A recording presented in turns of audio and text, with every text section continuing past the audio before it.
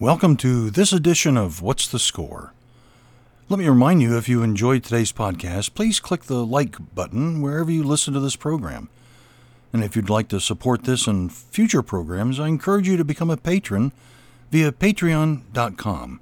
There'll be details to follow in the middle of the program. We couldn't do the program without our patrons, so thank you. And enjoy today's wonderful podcast. Today's program made possible by patrons like you.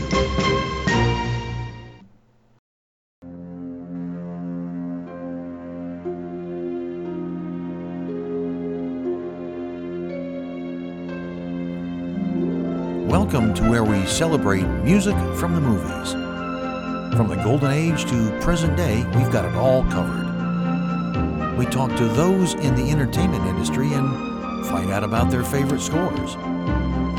You found the podcast, What's the Score? I'm your host, Frank R. Wilson. So sit back, relax, grab a popcorn, and let's see what we'll be hearing today.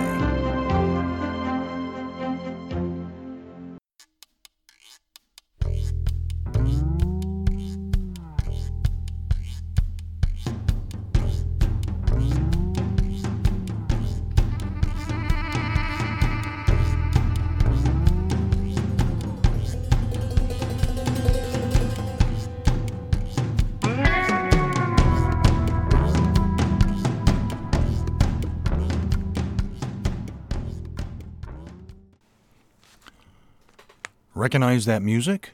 It's a favorite of one of our guests today. Now, I say one because we're going to have multiple guests.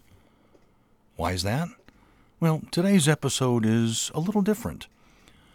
I'm very proud to say, and happy to say, that this is our 100th episode. So we're going to do a retrospective and play some clips from past guests and some of their favorite cues. I must tell you, it's been a joy to kind of go through the archives and listen to all those past interviews, at least parts of them. But I also must tell you, it's been extremely difficult to figure out what to include and what not to include. So many terrific guests. If you'd have told me 3 or 4 years ago that I would have done 100 episodes of this and it would have had some actors and directors and composers, musicians, people like that to appear on my show, I'd have told you, I don't know, I'm going to have a hard time finding people to be guests. And while it has been at times difficult, I've been pleasantly surprised at the willingness of a lot of people to come on the show. I hope that you enjoy the choices that I've made, but I also hope that for those of you out there that maybe are avid listeners, that you're not disappointed that I didn't choose this show or that show. And of course the guests themselves, I hope they aren't disappointed if they weren't chosen to be on here. It's not meant to be a slight at all. It's just hard to kind of fit it all into a reasonable time frame to give a representation of some of the people that we've talked to. So with that, you don't want to hear from me. Let's hear from some of our guests and see what they have to share with us in terms of film music and also the music they wanted to share with the listeners. Let's start.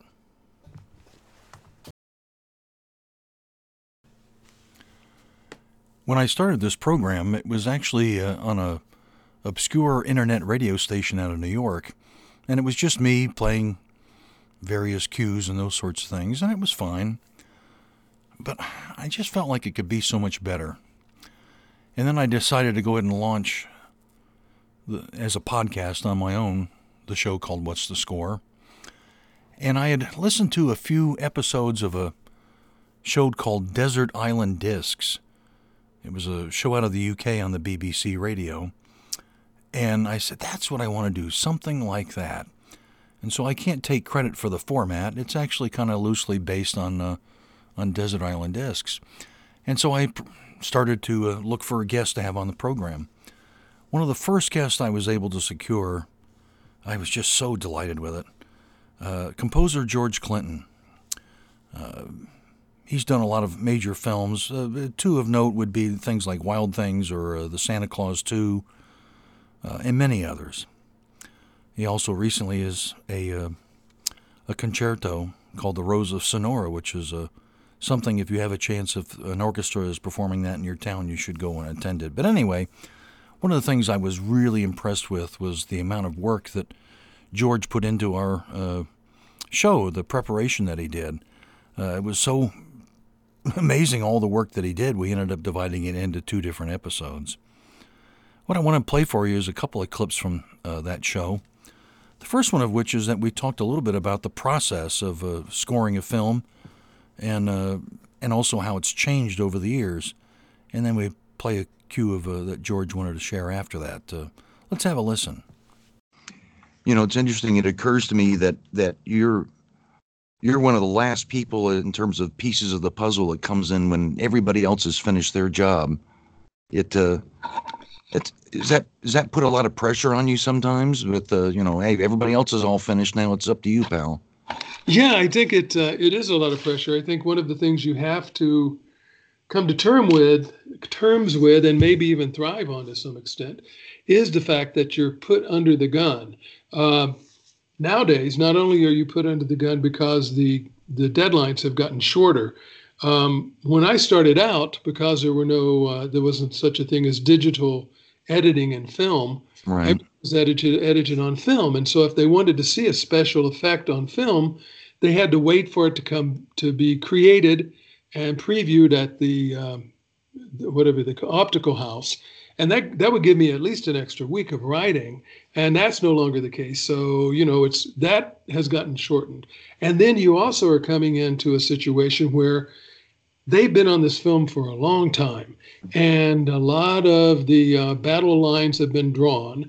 And so you have to kind of gingerly, figure out where the toes are buried and hope that you don't step on them as you do your job. And the third thing that makes it much more of a pressure nowadays is usually when you come onto a film, they've already got what they call a temporary score in place.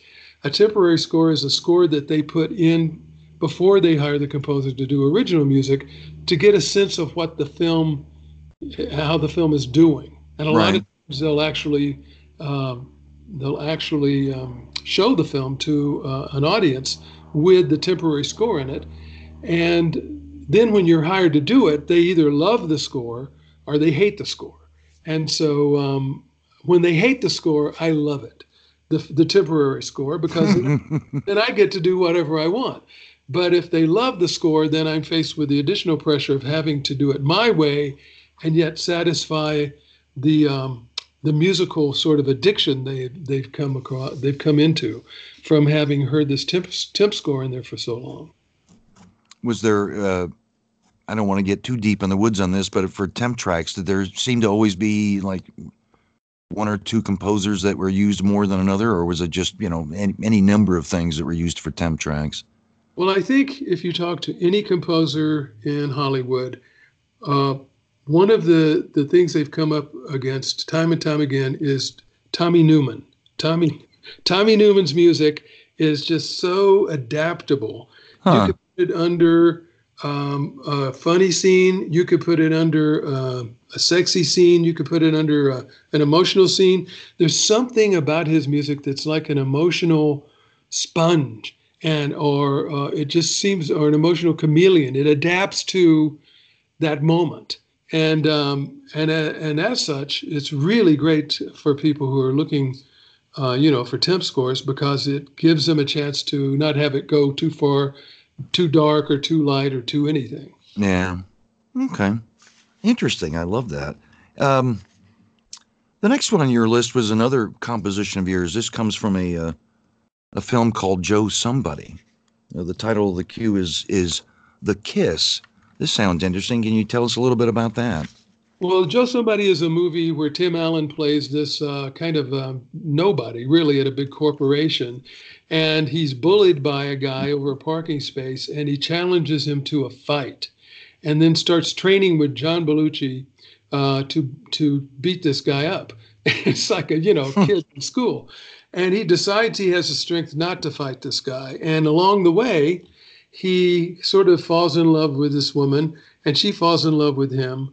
And, the love theme, what I like to do with the love theme is I go to the place where it needs to be its fullest. As in this case, it was where they kiss for the first time, and it was towards the end of the movie. And I write that cue, and then I go back and sort of fill in the places where they're falling in love with less developed versions of the cue that I've now written that I know that they have to get to. Okay. So it gives us something to shoot for. This particular scene, as I said, there towards the end of the movie, he decides not to fight. She's, finally confesses how much in love she is with him, and finally they kiss. And see if you can determine if the music's telling you where their lips meet, where they actually finally kiss. Okay, let's give our listeners a chance to check that out. This is a cue from the movie Joe Somebody, and it's called The Kiss.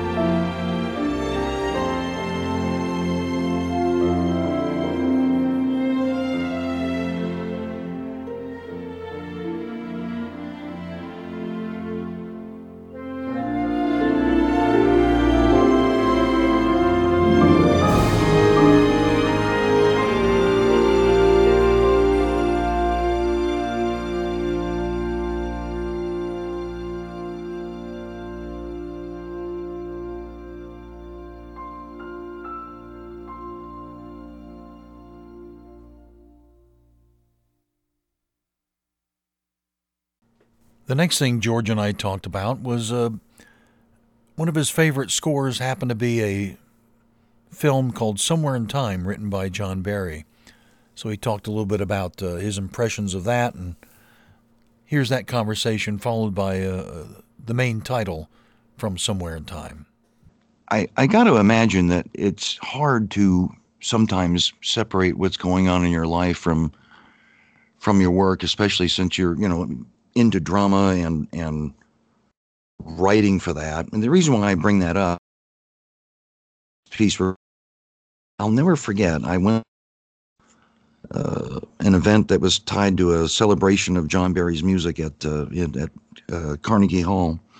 And there was a short Q&A that they did in the afternoon before the performances at night. And someone asked and pointed out, I know that you wrote Somewhere in Time right after both your parents had died 6 weeks apart. Did that influence, how you went about scoring the movie?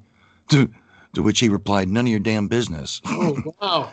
But having said that, it's hard not to separate that. Is that hard sometimes when life is happening around you to be able to separate that from what you're trying to create? It certainly is. I just had our daughter, and I was working on a film, and we were watching Sesame Street, with her. She was old enough to watch Sesame Street. And I had written this beautiful love theme, and I like to play my stuff for my wife and get her feedback. And I said, I played it for her, and it went, da-da-dee-dum, da-da-dee-da-dee-da-dum. And she said, it's Elmo's theme. I said, what? Elmo's song from Sesame Street. You just slowed it down. Thank God I hadn't played it for the director yet. Oh my! Well, he probably wouldn't have known. Well, yeah. But someone out there would have known. Somebody would have known. The Somewhere in Time. One of the things I found interesting, I was looking. It's a 1980 film, but actually, Jane Seymour suggested him, the actress in it, who was a personal friend of his. And until then, the producers were thinking of just having that Rhapsody on a theme of Paganini, which is used in the film a lot. But they were just thinking of that being the only thing in there. And instead of a fee, it says John Barry took a percentage of the royalties on the soundtrack, which went on to become his best-selling film score. So yes. that was a pretty clever move on his part. Good move. Yeah, it was interesting. It was a film that did not do particularly well at the box office, but it has grown in popularity over the years. I just love it. Unabashedly, I am in tears. Oh yeah. It's quite amazing. Let's listen to this. I believe it's the main theme from the movie Somewhere in Time, written by John Barry.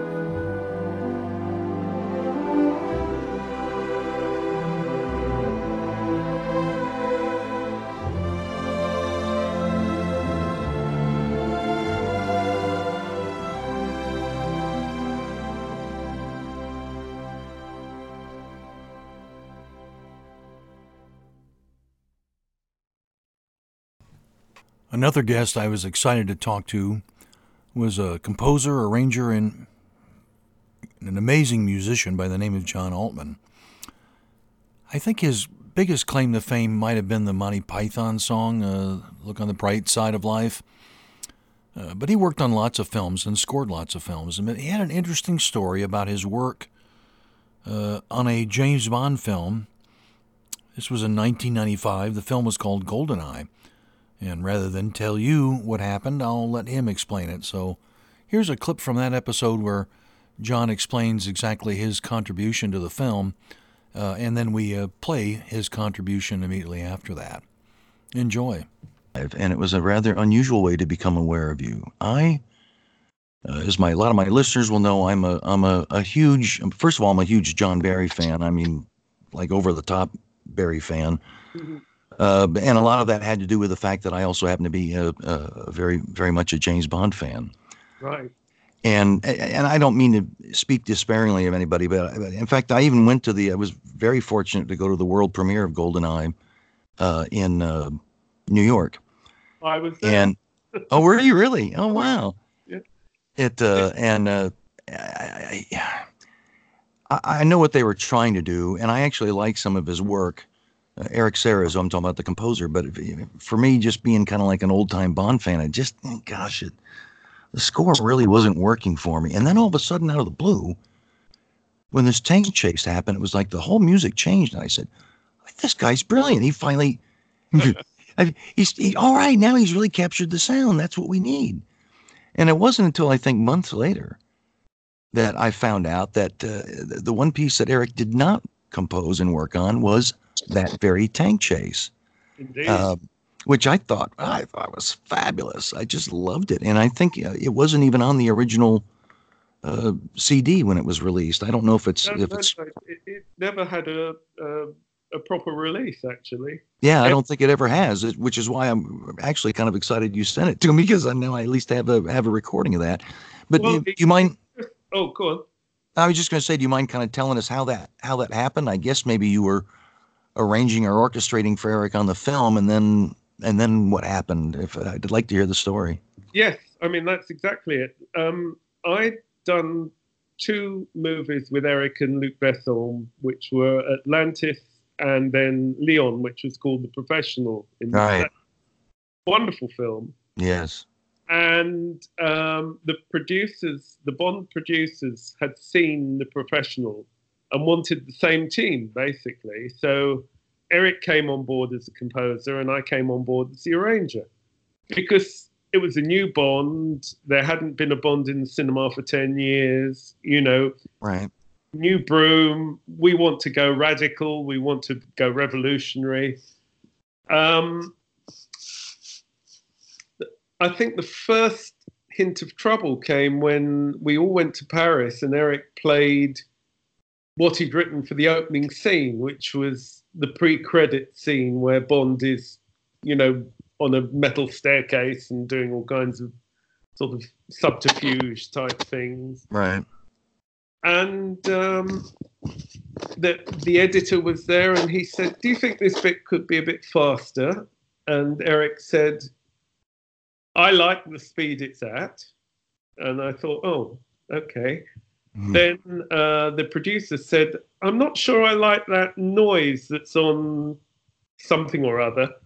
And Erik said, well, I like it. And he walked out the room. And I thought, it's not going to go very well. Uh-oh, yeah. Yeah. And I soon realized, I mean, obviously I'm there as an orchestrator.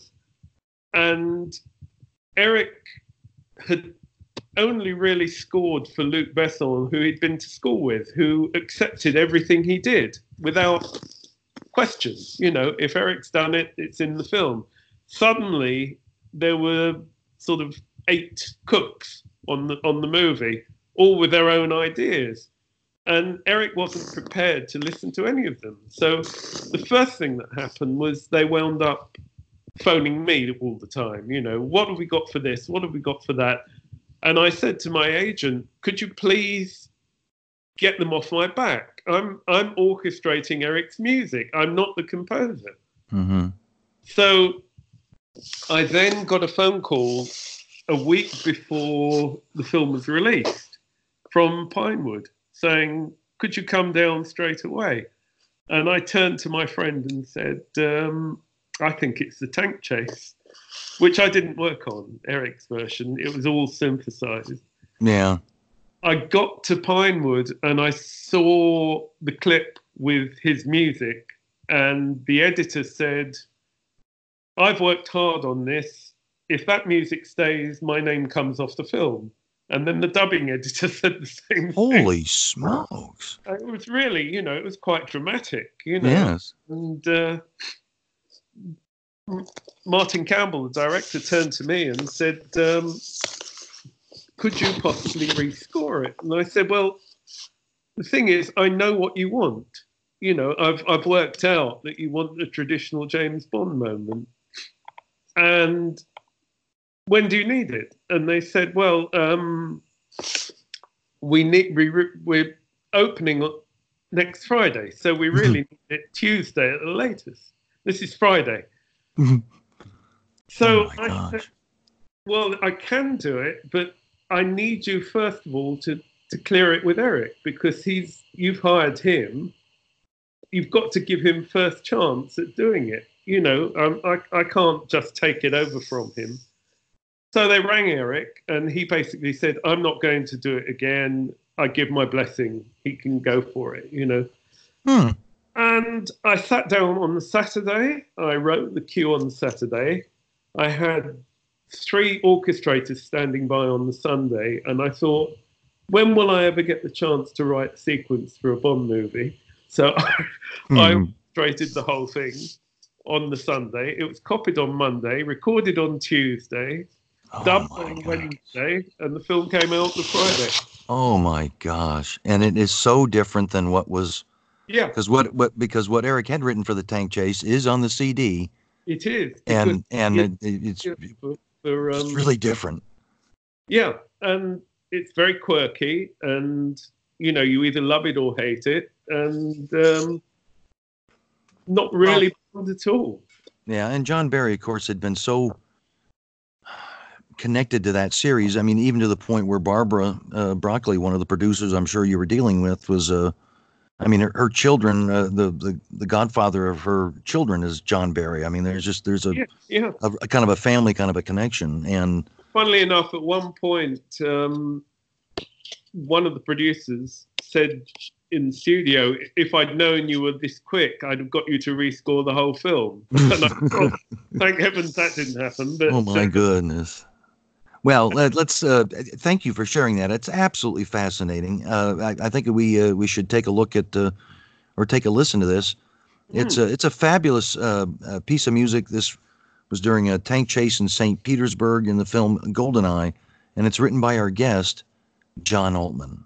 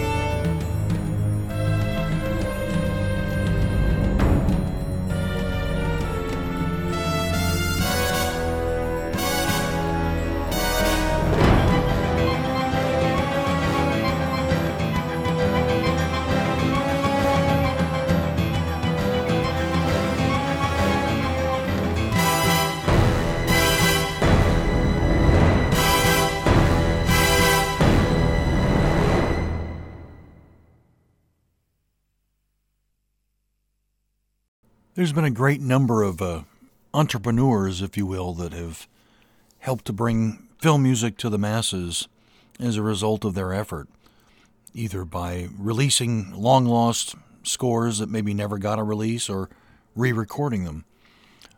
One of the giants of that particular kind of an effort is Robert Townson.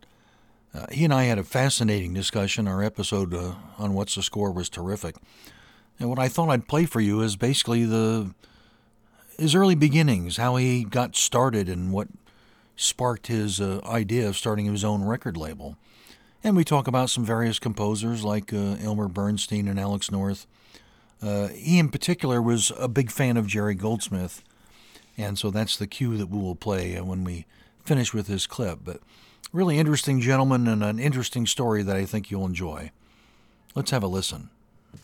Now, he is without question the most prolific producer of film music recordings. Over 1,500 albums to be exact, and all of them are from the best composers of today and the past. He's worked with, get a load of this list, and composers like Goldsmith, Bernstein, Mancini, Horner, Barry, Zimmer, and that's just to name a few. And then here recently, out of the blue, he decided to kind of change course a little bit and start producing live concerts of film music all over the world. We're very excited to learn about this man and explore his choices of music. I'm not exaggerating. This man is a giant in the film music world. And as a result, is really a hero of mine because he's done so much work in releasing, lost scores or previously unavailable scores. And of course, even current films as well. So I couldn't be more excited about our guest today. I hope all of my listeners will join me in welcoming Robert Townson to the program. Hi, Robert. Hello, Frank. So happy to be here. I, of course, love recording film music. I love presenting film music in concert, and I love talking about film music. So we have a lot to discuss here, I think. That's right. Well, it's a perfect match then for us. And I must tell the listeners, too, I sometimes throw around this phrase. I always love it. The hardest working man in show business. Well, this guy, you're up in that kind of a class. It's taken us, a couple of months, I think, to finally squeeze in a time when you could talk with us. So I'm really grateful for you making time. My pleasure. I usually start our programs with just asking our guests to tell us a little bit about yourself, where you grew up and family and kind of the early years, that kind of stuff. So why don't you just tell us a little bit about yourself? Sure. Of course, originally from Canada. I'm Canadian, grew up just outside of Toronto. And at a time where I was discovering film music really discovering a symphony orchestra through the film scores of Jerry Goldsmith and John Williams and what they were writing in the late 1970s. So for John, it was Star Wars and Superman. For Jerry, it was Star Trek and Alien. And it opened my eyes and ears to the whole world of what was being done in film music. I would, very quickly after that, start to discover other composers, Alex North, George Delarue, Elmer Bernstein, and then more scores each of Jerry's and John's at a very quick pace. And so it was very exciting and eye-opening and a thrilling time to discover film music. And then very quickly kind of transition to my voracious appetite for all of this music and what I was hearing, but also with it not being kind of, quenched with what was available, and realizing that some of my favorite scores that were being written at the time, by this time into the early 1980s, a score of Jerry Goldsmith's for The Final Conflict, a 20th Century Fox film, the third of the Omen films. Also a movie he did for Universal, a small film called Raggedy Man. Neither of those received soundtrack releases. John Williams scored a film called Heartbeats for Universal. Had an album planned on MCA, but then canceled. This was the score he wrote in between Raiders of the Lost Ark and E.T. Okay. Elmer Bernstein had gone 5 years without a score release. So looking back, it was certainly not a good time for film music releases. And then that became the groundwork that really inspired me to ultimately create my own label realizing that maybe I should just stop waiting for someone else to release these scores that I wanted and just do it myself. And as simple as that, that's what I did. I established That's Masters amazing. Film Music. Yeah, I mean, looking back, I can't believe the sequence of events that just is inspired. Well, it makes sense, the events that inspired it, but that I actually pulled it off and and just went for it. Yeah, you make it sound really simple, but I suspect there were a lot of bumps along the way. Well, I mean, there was a lot to the process of establishing the label itself, establishing a relationship with 20th Century Fox, establishing a relationship with Jerry Goldsmith, setting up a distribution network and infrastructure with Varese Sarabande Records, which existed at the time, in a different form, of course, than it grew to become in later years. But this is all happening in 1986, 85, 86. And then pulling all of that together, I lined things up for my first soundtrack release, which ultimately was Jerry Goldsmith's The Final Conflict, one of the scores that inspired me to do this in the first place, and put together that release, which came out in April of 1986 when I was 19 years old. And so I had my first album with Jerry Goldsmith and established the label. And away we went. From that point on, there was just no looking back. That's amazing. That was going to be one of my questions, was how old were you when this all got started? And that's phenomenal. A 19-year-old, a teenager, starts his own label and starts establishing relationships with these giants in the film music industry. That's just phenomenal.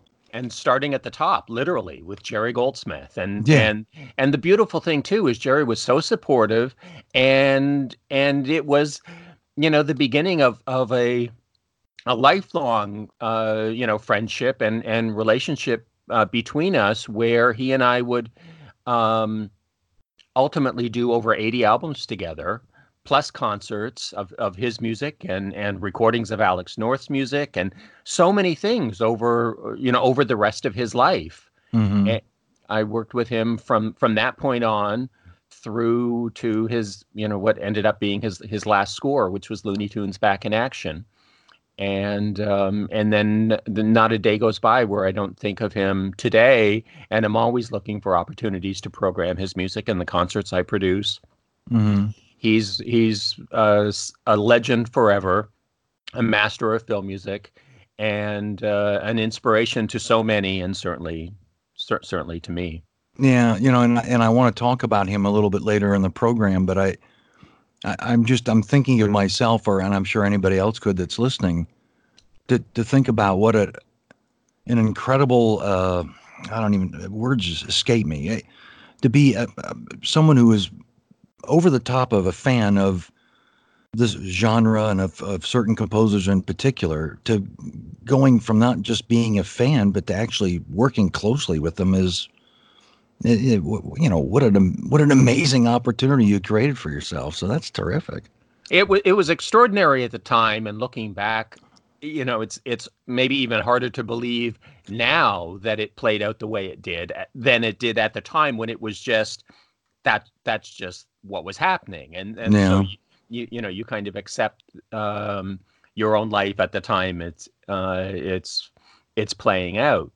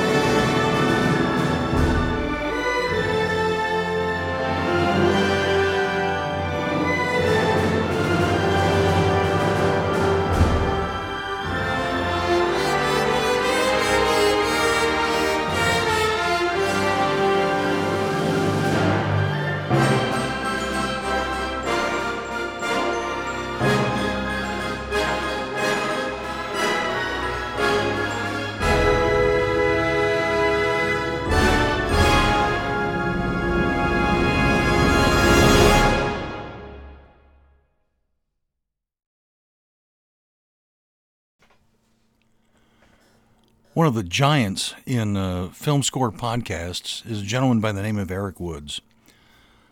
I discovered him and found his podcast and his knowledge of film scores very impressive. And so he was an obvious choice for a guest on the program, and so we had a delightful chat. The clip I'm going to play for you has to do with his love for the film score of Raiders of the Lost Ark.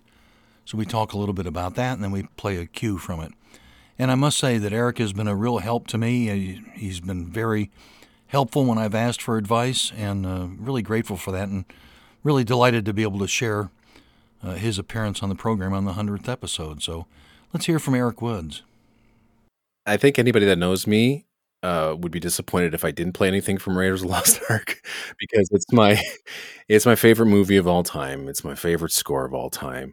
But I didn't want to play just any old cue. Like, everybody's heard the Raiders March a million times over. It's still like one of the greatest things I've ever heard. But this is it's an incredibly personal film to me. It was one of the very first movies I ever saw. I connect this to my mother all the time, because I was 7, 8 years old. I was sick home from school on a Monday, and I wasn't really feeling well. And my mom came to me and she says, "Hey, I think I have something that might make you feel better." Now at that time, it's the 80s. You'd have to go out and rent a beta machine or a VHS machine in order to watch movies. And we would rent one and a couple of movies during the weekend. And I didn't know Raiders of the Lost Ark was one of the movies that they rented. But so my mom, seeing that I'm not feeling well, she's like, "Hey, come on down. I think this might make you feel better." So we went down to the basement, sat there, turned this movie on, and I was just blown away. I couldn't believe what I was seeing. I was like, "What is it?" It just felt so adult to me. I'm so used to, watching, kids movies and comedies and things of that sort. And this one was something else. It just exploded off our tiny little screen, and the music made such an impression that, this experience stuck with me for forever. And I've experienced the film, you know, hundreds of times, and it just still is one of the most rewarding things I ever had a chance to watch. And it took until a couple of years ago for me to finally see it on the big screen, and it was the best experience because I saw it for the first time on the big screen live with the Toronto Symphony Orchestra during one of those live in concert shows, and I got to experience it with my son. And I wanted to bring my mom badly, but, Liam, my son, wanted to go, and so I thought, what a great way to, introduce him to this movie. And he saw it when he was very young, but he didn't really remember much of it, and he's seen a couple of, symphony concerts with us, but this is a time where, oh man, it was about 4 years ago when we got to go see it, and it was an incredible experience, and it was the best way for me to finally see it on the big screen. And I was listening to my favorite score of all time play from start to finish live, something I'd never thought I'd ever experience. I was hearing things that I'd never heard before, and I got to experience this track, Map Room Dawn, which has one of the grand statements of the arc theme, uh, and with little sprinkles of the medallion theme in there as well. But what so great about this cue is I think it's a film composer's dream. It's a scene that is almost devoid of any dialogue, and so music plays an incredible, or an important role in the narrative. And for this 3 minutes, John Williams has to build on the drama and even the suspense as well, because it's a very time sensitive thing for Indy to find the location of the Ark. And Williams just builds this piece and builds this piece until, again, you have this incredible climax when the sun finally hits the medallion and shows on the map room floor where the Ark truly is. Indy's smiling, and it's just this huge orchestral choral cue, which I think there's a triangle like ringing around in the background. It's just, the London Symphony has never sounded better. And it just, again, it's an incredibly emotional moment. And just even talking about it's just, I got goosebumps on my arms right now, Frank. I tell you, my arms, my hair is just standing on end. And I think that besides the Raiders March or even the Desert Chase, one of the greatest action cues of all time, this might very well be the best cue written for an Indiana Jones film. Well, I was going to say that, can you imagine, Michael Kahn editing this with Steven Spielberg, and they've cut this scene together, and Spielberg's, yep, that's it. And like, that's it? I mean, really, it is flat, but I'm pretty sure that Spielberg probably turned to Kahn and said, well, just wait until you hear what Johnny has written for this scene. And I'm pretty sure they both looked at each other, nodded, and went on to the next scene, because Williams owns this scene. And any chance, I think, that any composer, like, Jerry Goldsmith for the Enterprise, you get a scene where there's no dialogue and your music gets a chance to soar, composers take great advantage of this situation. It's a lot of trust, especially back then. You didn't have mock-ups. Yeah. And you knew that going to the recording stages were the first time you're going to hear this thing in full, and you better hope it works. But you have to trust your composer, and that's why Williams and Spielberg and Zemeckis, Silvestri all have great relationships, because they trust each other.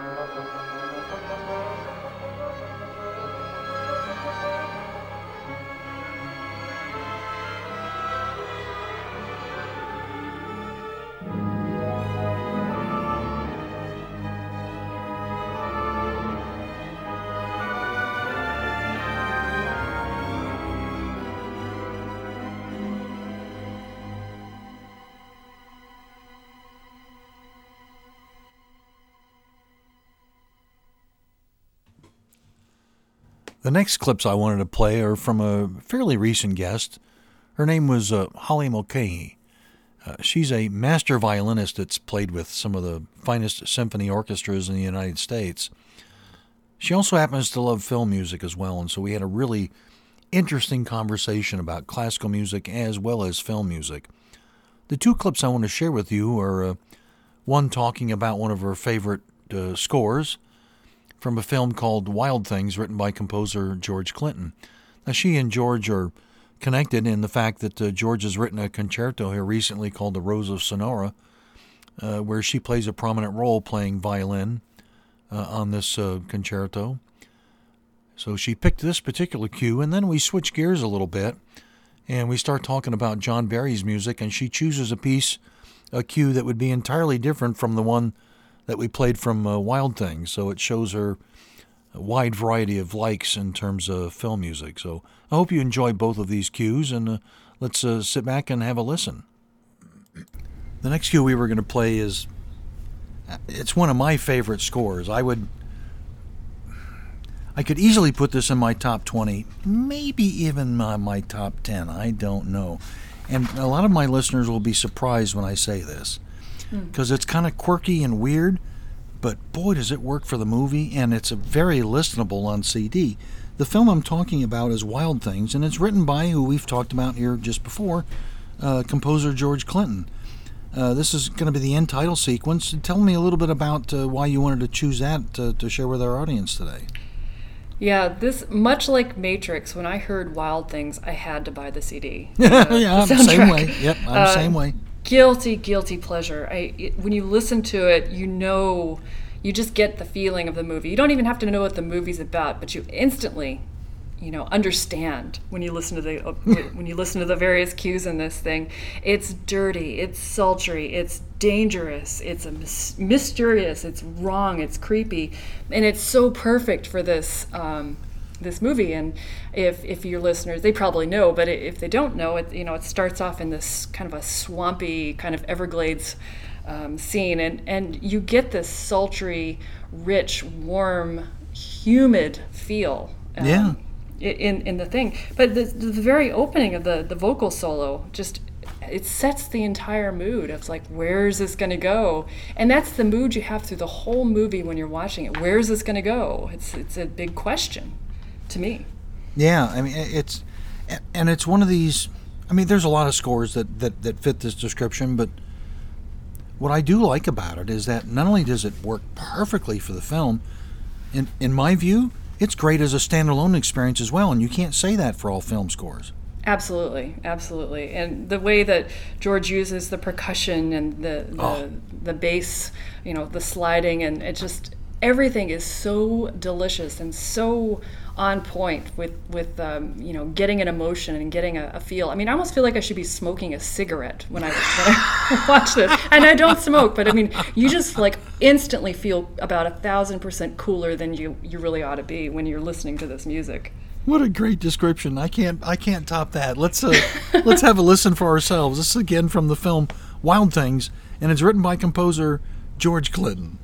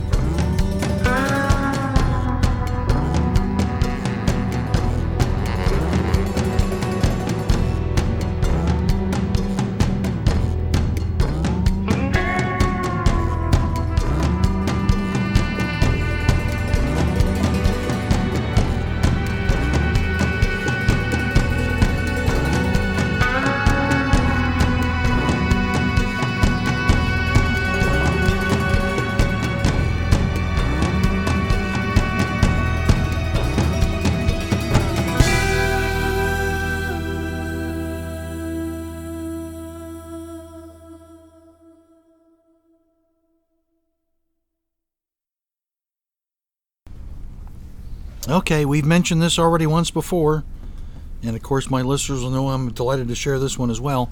You mentioned that when you were a small child of 6, that you watched a film called Moonraker. Yes. And one of the cues that you wanted to share from that film is a favorite of mine, and it's a theme that was used several times throughout the series, written by John Barry. The original theme was just called simply 007, but in the film Moonraker, it's referred to as Boat Chase. Tell us a little bit about why you wanted to choose that particular cue. Well, once again, it's really hard to pick any John Barry cues because they're all so good. Yeah. This was a big nostalgia one for me, just because it captured a lot of, the essence of all the James Bond films, the best. This one just, for me, is typical Barry, where he captures some kind of a cheekiness, if you will, to the action scene. I don't know if this cue would work in a modern day action scene, but it sure works in the boat chase in Moonraker and the other similar spots. I think this was used in Thunderball as well, if I recall. Well, yeah, it was originally used in For Russia with Love, then he reused That's it right. in Thunderball, and then he reused it in Diamonds Are Forever, and then finally Moonraker. Crazy. But it all took on a different flavor. It was very much, it was a lot brassier in its earlier versions, and of course this one in Moonraker is more symphonic, for lack of a better way of saying it. And it's a little slower than the others. I don't know, I just like it. Yeah, and yet I think it works in every film. It works just fine. So I read somewhere where he was inspired by the Magnificent Seven, with the beats in the Magnificent Seven, that was used for this. Could very well be the case. I've not read that, but I wouldn't doubt you on that. That makes sense. That makes sense. Well, let's have a listen for ourselves. This again is from the film called Moonraker. The cue is referred to as Boat Chase, and it's written by, in my opinion, the maestro John Barry.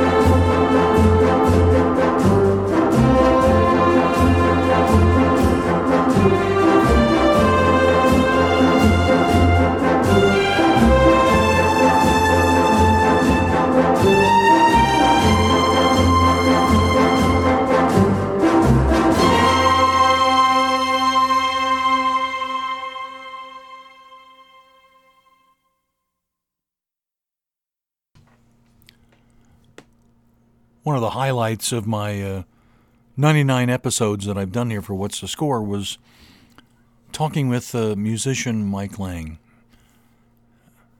just a world-class keyboard artist, one of the best-known, most revered, and respected session musicians in Los Angeles. He worked on a variety of different film scores, and we talked about some of his work with John Barry, which I was obviously interested in, but I was also interested in his work on another film that I liked, and the score in particular that I liked, and the film was called The Russia House. Music was written by Jerry Goldsmith, and Mike shared an incredible story about the recording sessions that took place there for Russia House and how that all went about, and I think you'll enjoy it. It's a very entertaining story.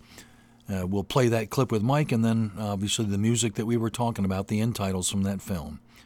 Enjoy. The film I'm talking about is Russia House, and the composer is Jerry Goldsmith.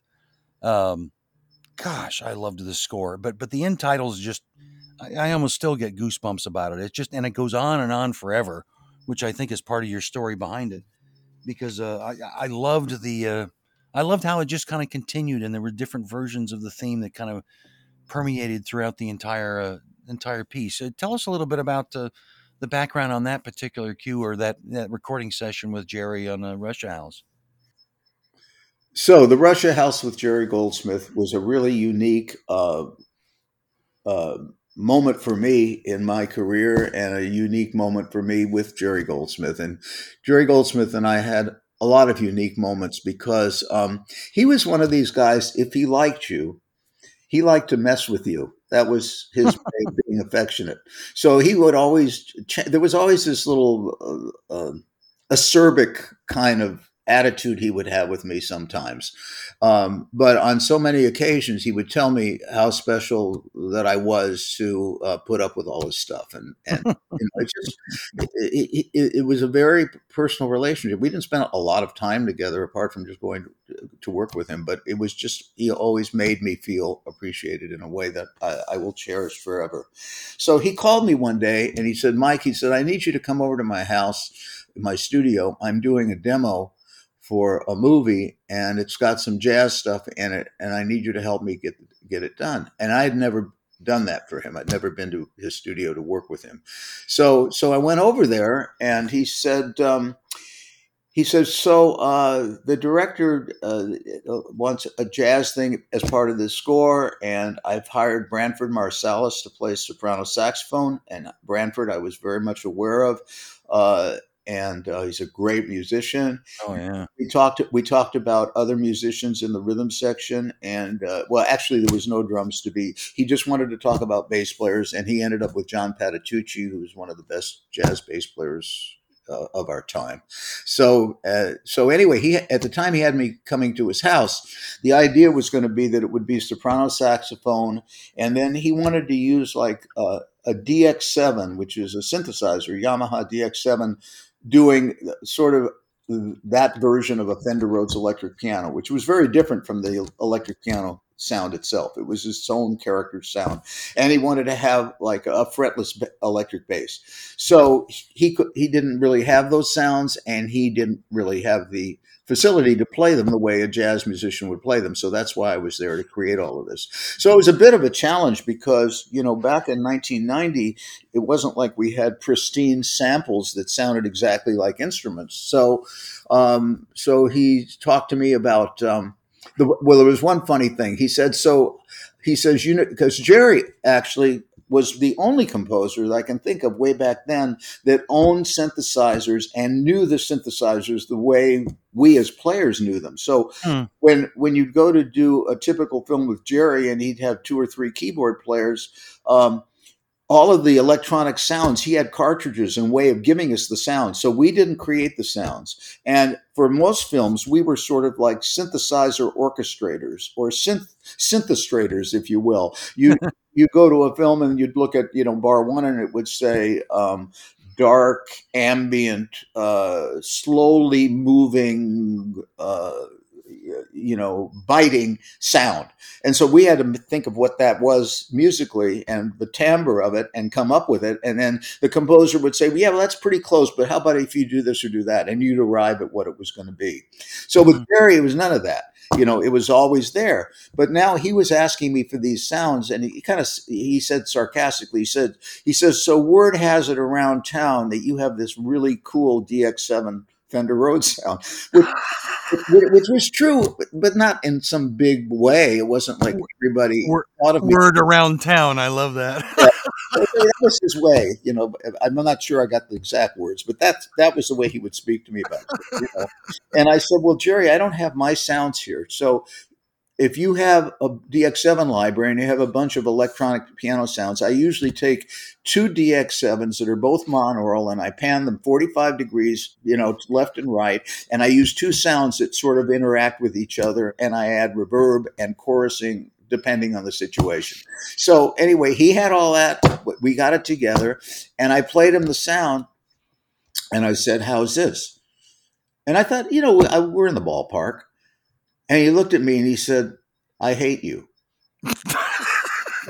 so Yeah, and this was even once when I was talking to his wife, Carol, she said, Jerry would never say that. And I said, Carol, he didn't mean it. It's his sense of humor. I get it totally. I do. I get it. She said, Jerry never hated anything. I said, I know. Well, he didn't hate me. He was just messing with me because he didn't hate me. So anyway, when he said that, this is my typical kind of way of dealing with him. I said, well, that's okay. You can hate me, but how's the sound?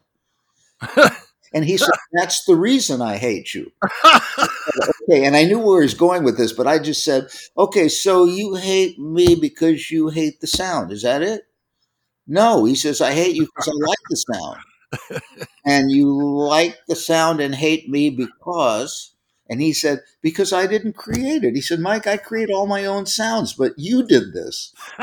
So I didn't let it go. I said, well, Jerry, if you want screen credit for creating the sound, I'm happy to relinquish it,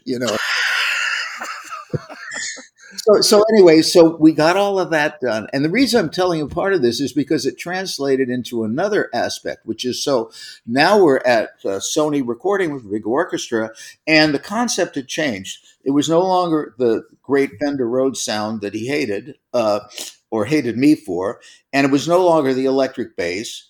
And but it was a soprano sax. And let me tell you, of all the things I had to record during the demo, trying to make a believable soprano saxophone sound with the kind of technology that was available then, that was the hardest thing of all. I bet.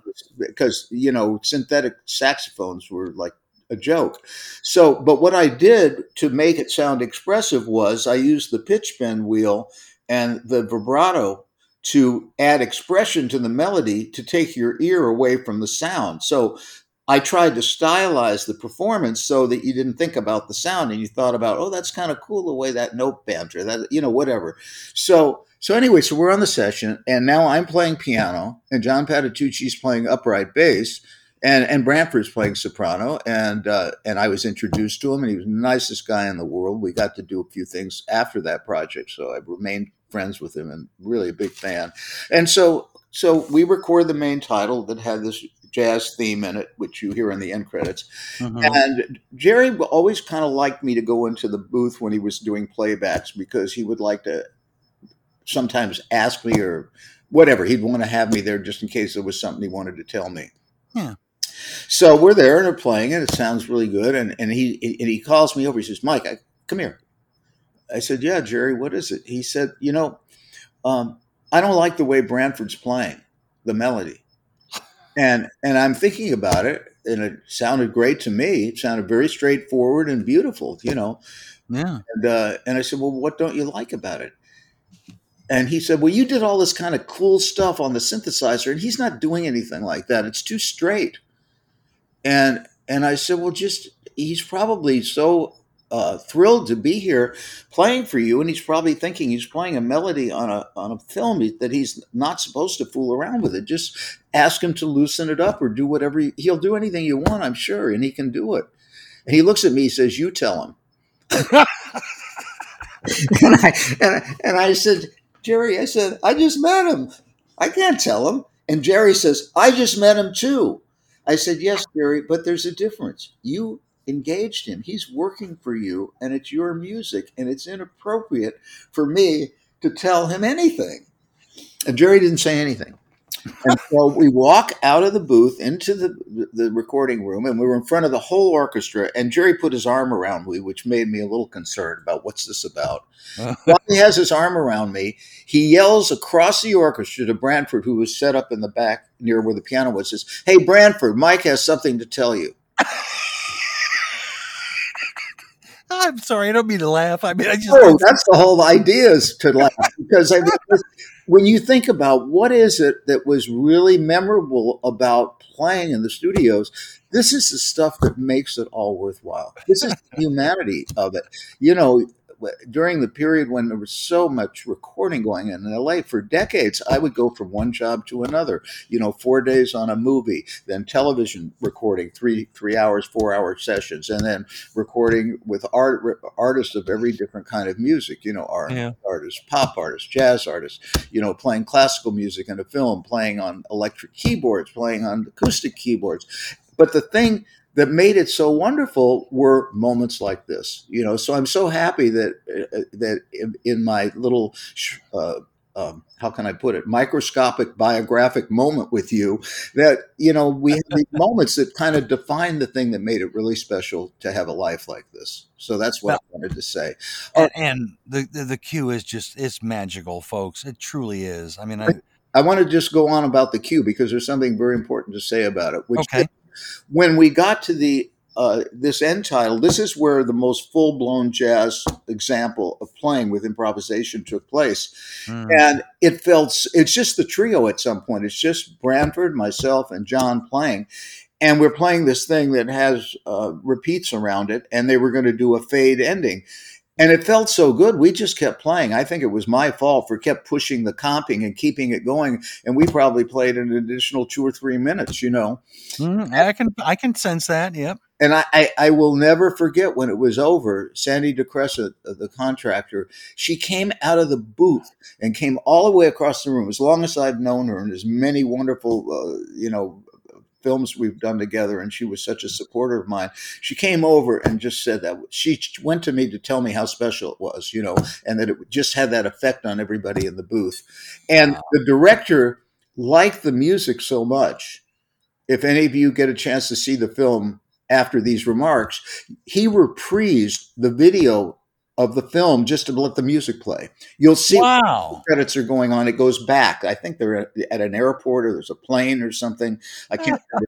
And so that was something that never happened before or after that in my life.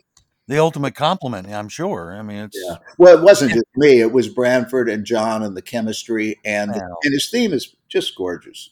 It is.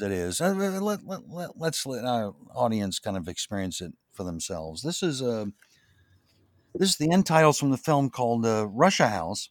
It's written by Jerry Goldsmith. It features Branford Marsalis on the saxophone, but it also features our guest, Mike Lang. Sit back, relax, and enjoy.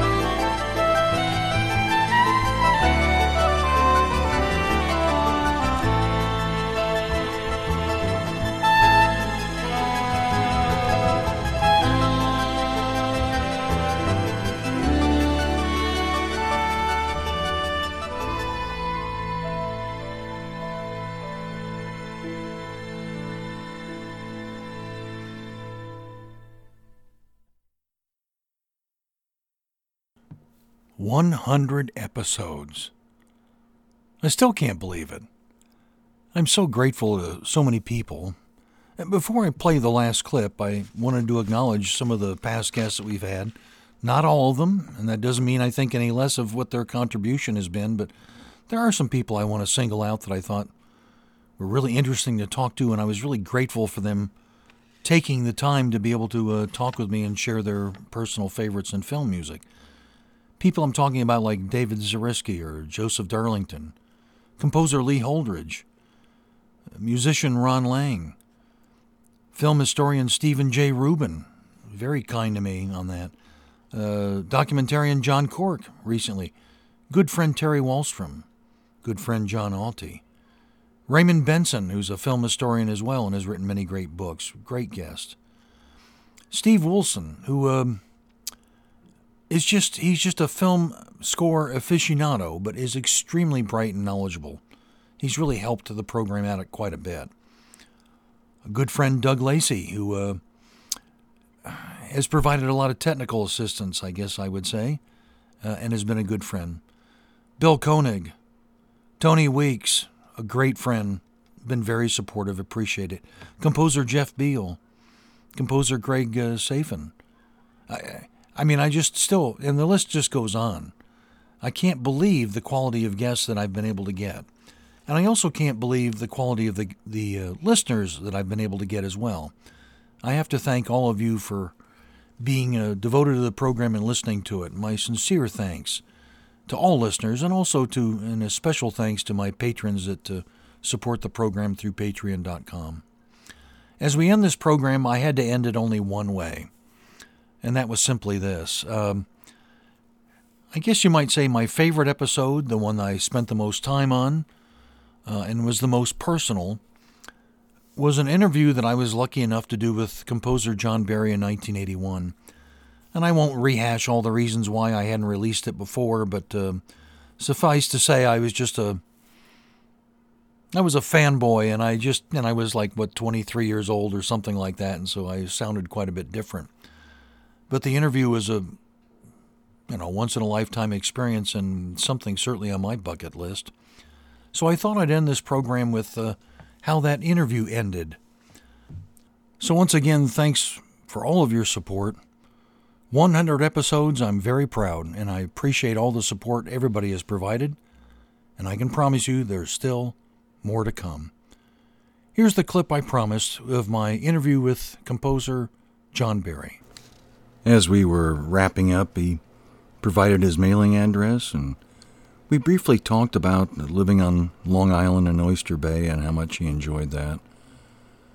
And then he extended an invitation I'll never forget. You get up to New York? I'm hoping that I will. I've got some friends, especially in Connecticut, that I like to go up and spend some time with. Yeah. I try to make it up there once a year. Yeah. That would be I'd love. When you come up, give me a call in advance. Okay. And let me know. We'll try and get together, have a dinner or a lunch in New York. I don't have many regrets, but I do wish I could have made that lunch date.